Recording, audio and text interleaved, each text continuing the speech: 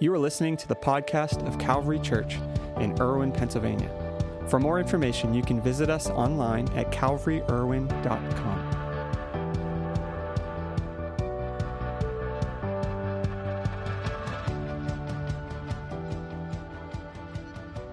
Good morning. I get the privilege of kicking off the Christmas series this year, Vintage Christmas. And before I do, I'm so excited about what's coming up in January.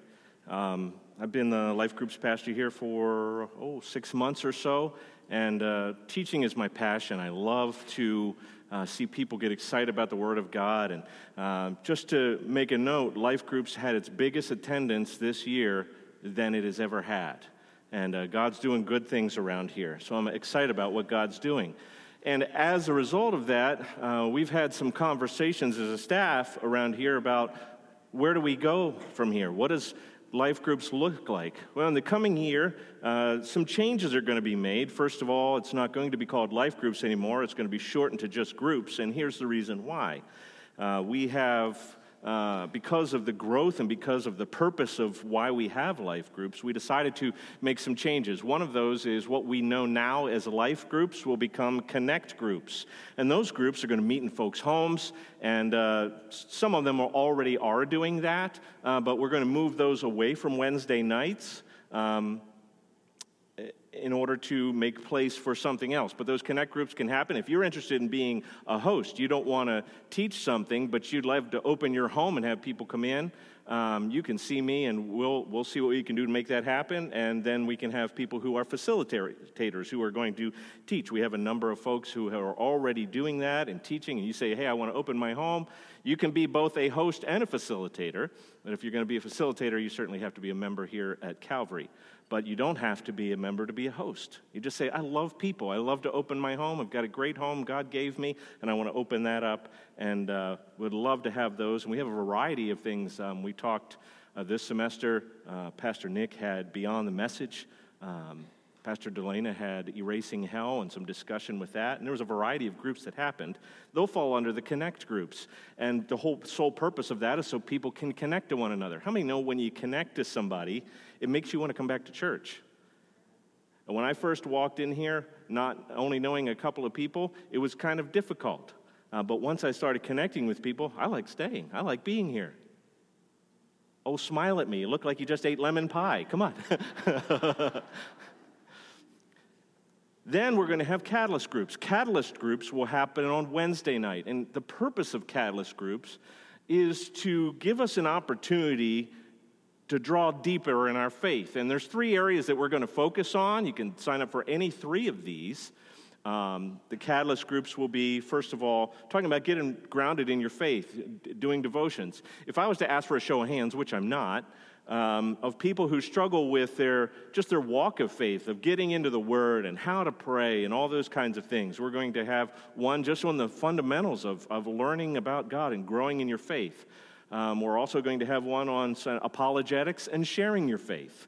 And so maybe you've struggled with that. It's like you don't want to just walk up to somebody and, hey, you want to get saved? Sometimes that turns people off just a little bit. Pastor Dave Brock is going to be teaching that one. And then we're going to have one of being set free and transforming faith. Pastor Nick's going to teach that one of sometimes we struggle with the same thing over and over again. How many have ever been around the barn? You know what I mean? You get victory, you go around, and you fall again, and you get victory. And how many have been around the barn a couple of times, and you're just tired of going around that? You want to break habits and cycles in your life that are not helping your faith. And Pastor Nick's going to be teaching that one.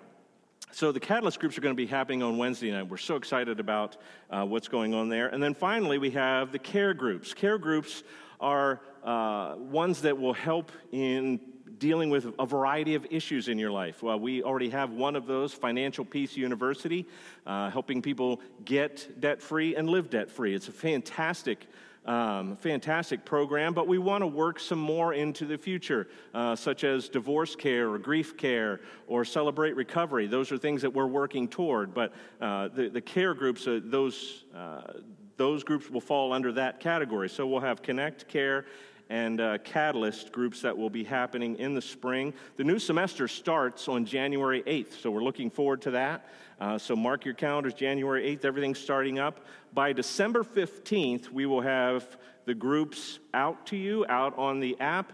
One of the things that we have just kicked off is the Church Center app. On your phone, you will be able to, not today, but you will be able to sign up for groups right there on your phone. You can also do it online.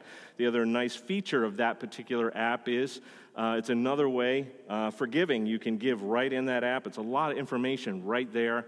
You just download the Church Center app, you find Calvary Church, and it walks you through a login process, and then it just stays there on Calvary Church. So it's a great option, but by the 15th of this month, we will have that available to you to sign up for that.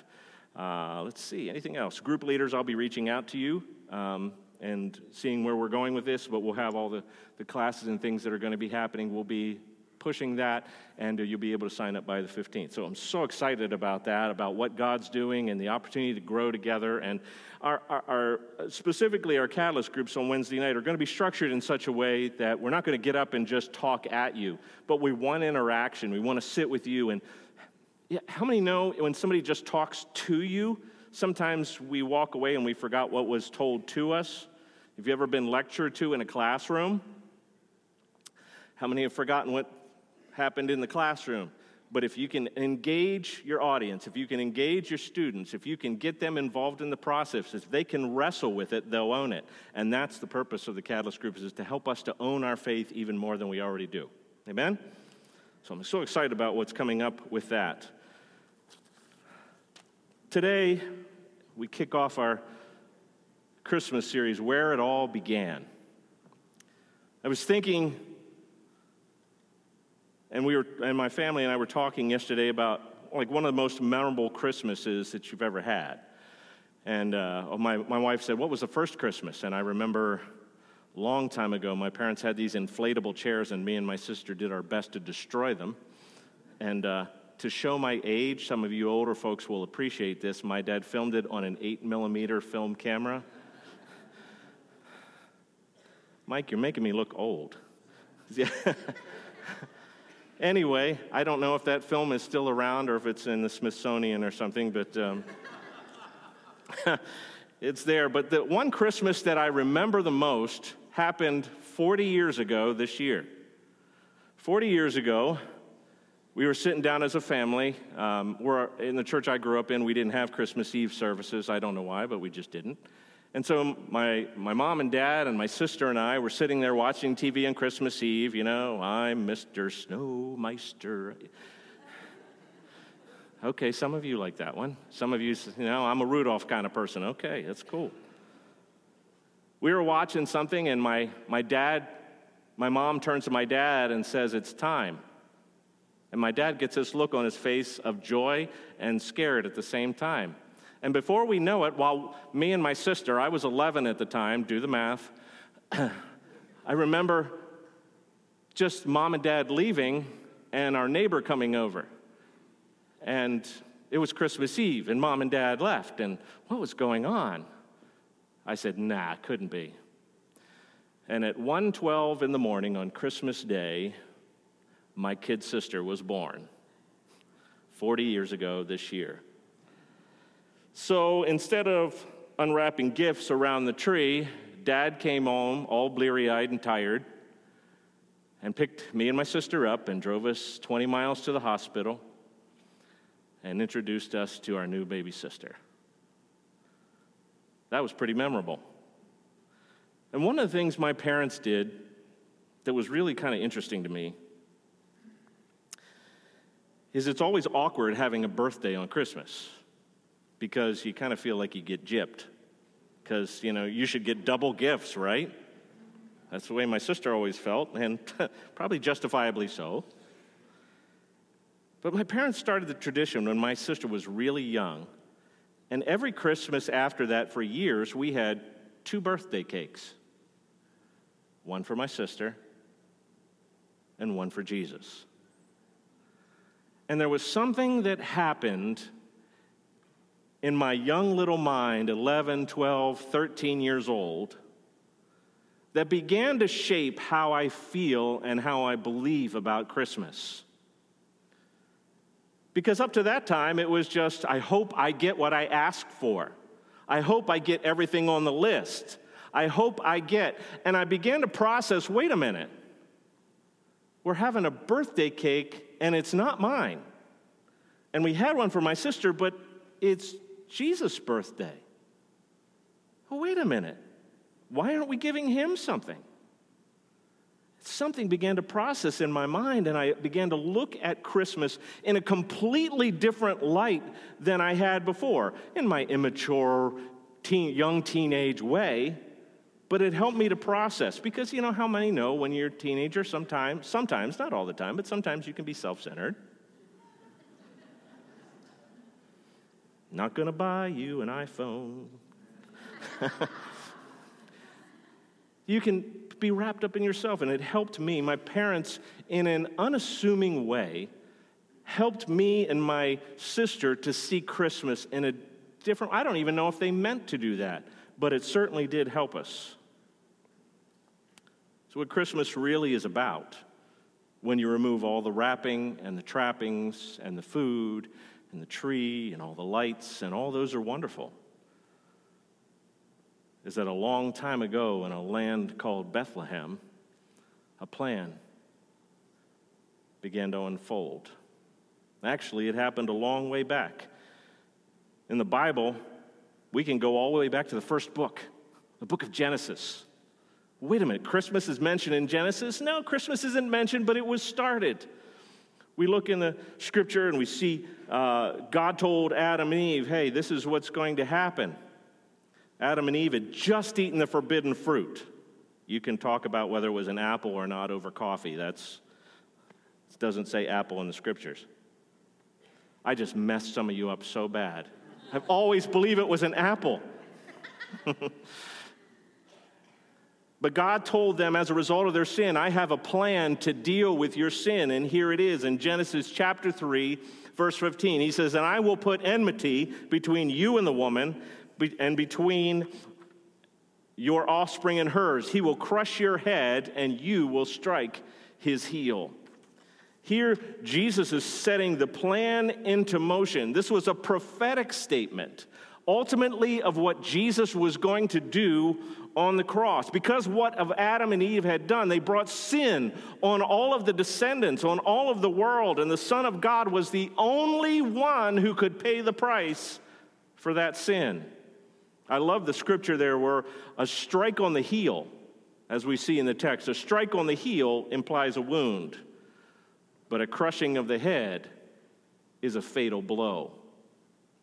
You can look all throughout the scriptures. If you study through the scriptures, you will find that many times Satan tried to strike a fatal blow, tried to cut off the line of Christ, and all of that, all the way down through. You see that over and over and over again, and it was just a kick in the heel.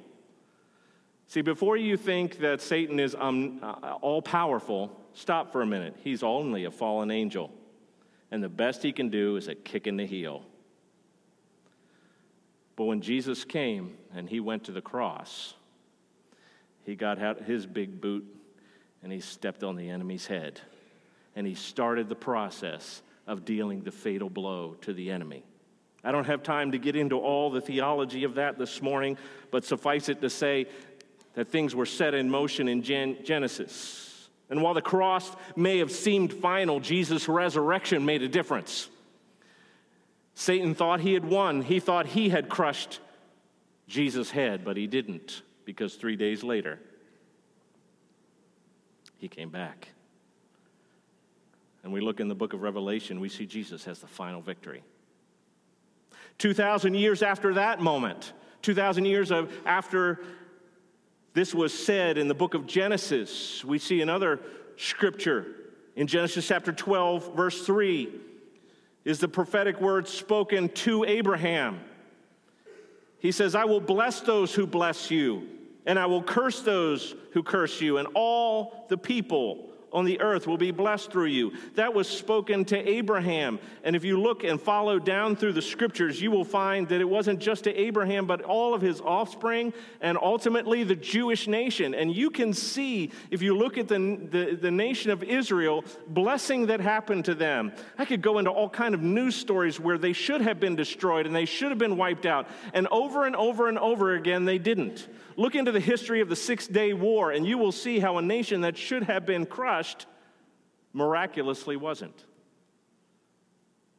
And the Bible tells us, as we accept Christ into our life, we become part of Abraham's family. And so we become part of those who are blessed because of the promise made to Abraham. That's good news. The Old Testament's full of prophecies concerning Christ. It's full of them. His birth, his work, his life, the arrival and life of the Messiah were told centuries before. The book of Isaiah, one of the biggest prophetic books in the Old Testament, says this in chapter 7, verse 14, "The Lord himself will give you a sign. The virgin will conceive and give birth to a son and will call him Emmanuel." The prophet Messiah, 700 years before Jesus came, spells out Christ's arrival with great, let's see if I can say this word without butchering it, specificity. A virgin will conceive. There's a miracle right there. A virgin will conceive. He specifically states that. And in addition to that, God gave out the gender reveal that day. It's going to be a boy. He will conceive a son. He blew the whole surprise. Hey, this virgin's going to conceive, and she's going to have a boy. And he gave him the name 700 years before he was born. We will call him Emmanuel, God with us, a name with meaning and purpose and the identity of who was being born. God among us, God with us. In another text in the Old Testament, the prophet Micah gave the specific place where Jesus would be born. In a land, the land of Israel, which is roughly the size of New Jersey, Micah tells the exact city where Jesus would be born. Interestingly enough, did you know in ancient times that there were 2 Bethlehems in Israel? And the specific one mentioned in the book of Micah was the one where Jesus was born, Bethlehem, Ephratah. Bethlehem meaning the house of bread. Interestingly enough, Jesus said, "I am the bread of life." In ancient Israel. That's astounding to me. 700 years before he was born. Here's his name, here's his gender, here's his birthplace, and oh, by the way, the young lady that is going to bear him will have never known a man. The miraculous events long before Jesus was born bear to the truth of all of this. I could go on and talk about a variety of things and the prophecies and the theology, but really, we want to boil this down to what in the world does it mean to me? When you look at the scriptures, you find a book written over hundreds of years, written by a variety of authors in different settings, and the chances of all the 300-some prophecies of Christ actually happening are 1 in 10 to the 157th power. Some of you just disappeared on me. How many math people we got out there? Any math people? We don't have any math people. That's scary. Somebody's got to do the math. Come on. 1. The chance is 1 in 10 to the 157th power. Don't play the lottery on that one because you're going to lose. Those odds are not even possible. It's not even, that number is so big. And yet Jesus, as you look at his life and you go back through all the prophecies and him meeting them to the very specific nature, are absolutely incredible. Why am I saying all that? Because it lends to the truth. If you're just looking for facts, it lends to the truth that Jesus is who he said he was, and he can do what he says he can do. Amen? So what does that mean to us? Why do I need to know that? Why should I care about that? Well, first, it's fundamental for our faith. You've got to know what you believe. If we're going to be called children of God, if we're going to be called Christians, then we need to know what we believe and why. Do you believe that? Think that's true? If you don't know what you believe, then we've got to dig a little bit deeper. We've got to find out why we believe what we believe. This is a bedrock of our faith. In the assemblies of God, this is one of our fundamental truths, right, Michael? The virgin birth of Christ. Second, as the band makes their way up, second, it should affect the meaning of Christmas in our lives and the expression. As we celebrated my sister's birth on Christmas so many years ago, it gave me a reason to look at why Christ came. He came to give joy. He came to serve. He came to love. He came to care. He came to comfort. He came to reach out. He came to give hope, joy, help, peace. My mother was walking through a really challenging time a number of years ago. She would just go out on the couch in the living room, not wanting to wake my father up, and just cry. She would just cry. She was so suffering with this depression and couldn't seem to get over it and just struggling and battling with it. And her pastor's wife said to her one day, "You need to change the way you're thinking." See, it wasn't a clinical depression. It was just a situational thing. And she says, "I want you to go home this afternoon, and I want you to put some worship music on. And I want you to just sit there and listen to that worship music and start to sing with it in your living room. Have a worship service all by yourself." And as my mother laid there on the couch, tears running down her face, listening to some old Maranatha back in the day.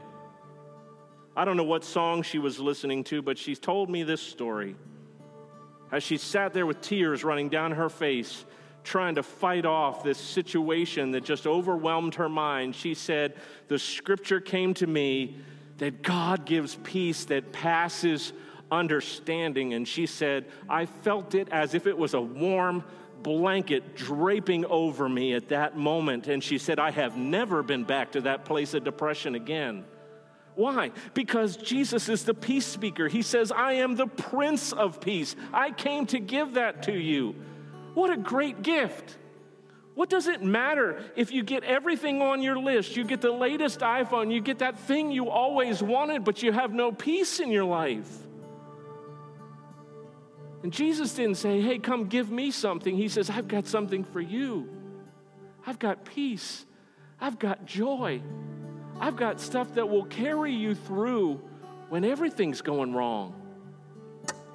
I've got grace for when you trip and you mess up." That's why he came. And so when you look at Christmas, for me, I look at Christmas a totally different way because my parents taught me. He came to give. And lastly, as the Bible says,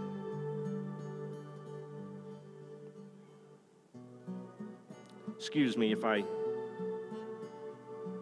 get a little emotional. The Bible says that he came to seek and save that which was lost.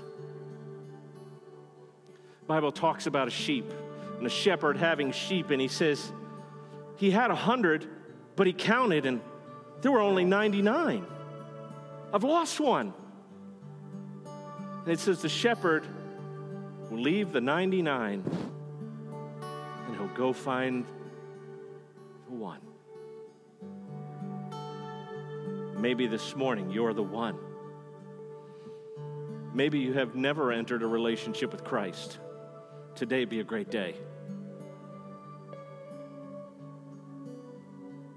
Maybe you used to serve Christ, and stuff happened in your life. How many know stuff happens? What a great day to come back.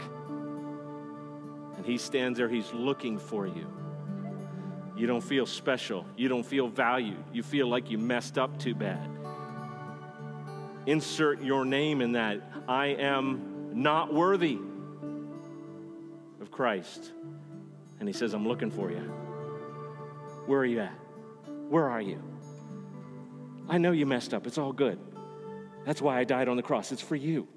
I came to give you that peace you're looking for in the bottom of a bottle. Guess what? I got peace that passes all understanding. In that failed relationship, in that you're looking in all the wrong places. He says, I came to give you love that doesn't require you to perform. Jesus is ultimately the one who says, I see you when you're sleeping, and I know when you're awake. And I know if you've been bad or good, but it doesn't matter to me because my blood covers it all. Whew. He's here for you this morning. He's looking for you, the one. The shepherd would search everywhere until he found the one. Would you bow your heads with me this morning?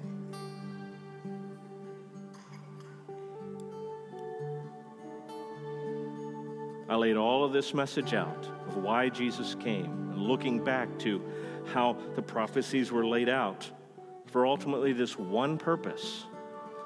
Jesus came for you.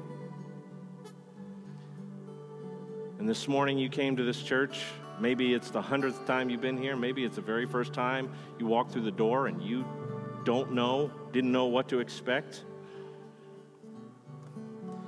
I'm not going to call you out this morning. I'm not going to make you come up front. But what I am going to do is just ask you a simple question. Do you want Christ in your life today? He sent Jesus for you. All of this elaborate plan that he laid out and all the odds of it happening or not, he laid it all out for you. And if you're here this morning, you say, that's me. Just want you to lift your hand real quick. Say, that's me. I want Christ in my life. I need Christ back in my life. I want this Jesus you're talking about. I believe it's the real deal. Lift your hand right where you are. Right where you are. What a great season to accept Christ in your life. Father, we come to you today in the mighty name of Jesus. We thank you for sending your only Son. We thank you for the plan that you laid out so many years ago because you loved us so much. Father, as we're here this morning, we want to say thank you. We want to say thank you for loving us when we were unlovable, for caring about us, for giving to us, for serving us. And during this season, Lord, help us to look to you and say, what can we do for you? How can we serve you? How can we express our love to you? Speak to us, I pray, Father. And I pray as we leave this place today, help us to remember you're always with us. In Jesus' name.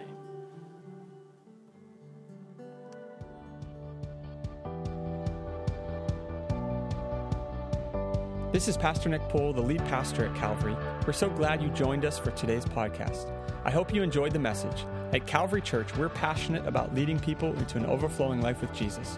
We would love the opportunity to connect with you on your faith journey and hear what God is doing in your life, or join you in prayer for any needs you might have. You can visit us online at calvaryirwin.com or send us an email at info@calvaryirwin.com. On our website, you'll find previous week's messages, a list of upcoming events, as well as resources designed to help you take those next steps on your journey of faith. See you next week, and may the Lord bless you and keep you. May he make his face shine on you and be gracious to you. May the Lord turn his face toward you and give you peace.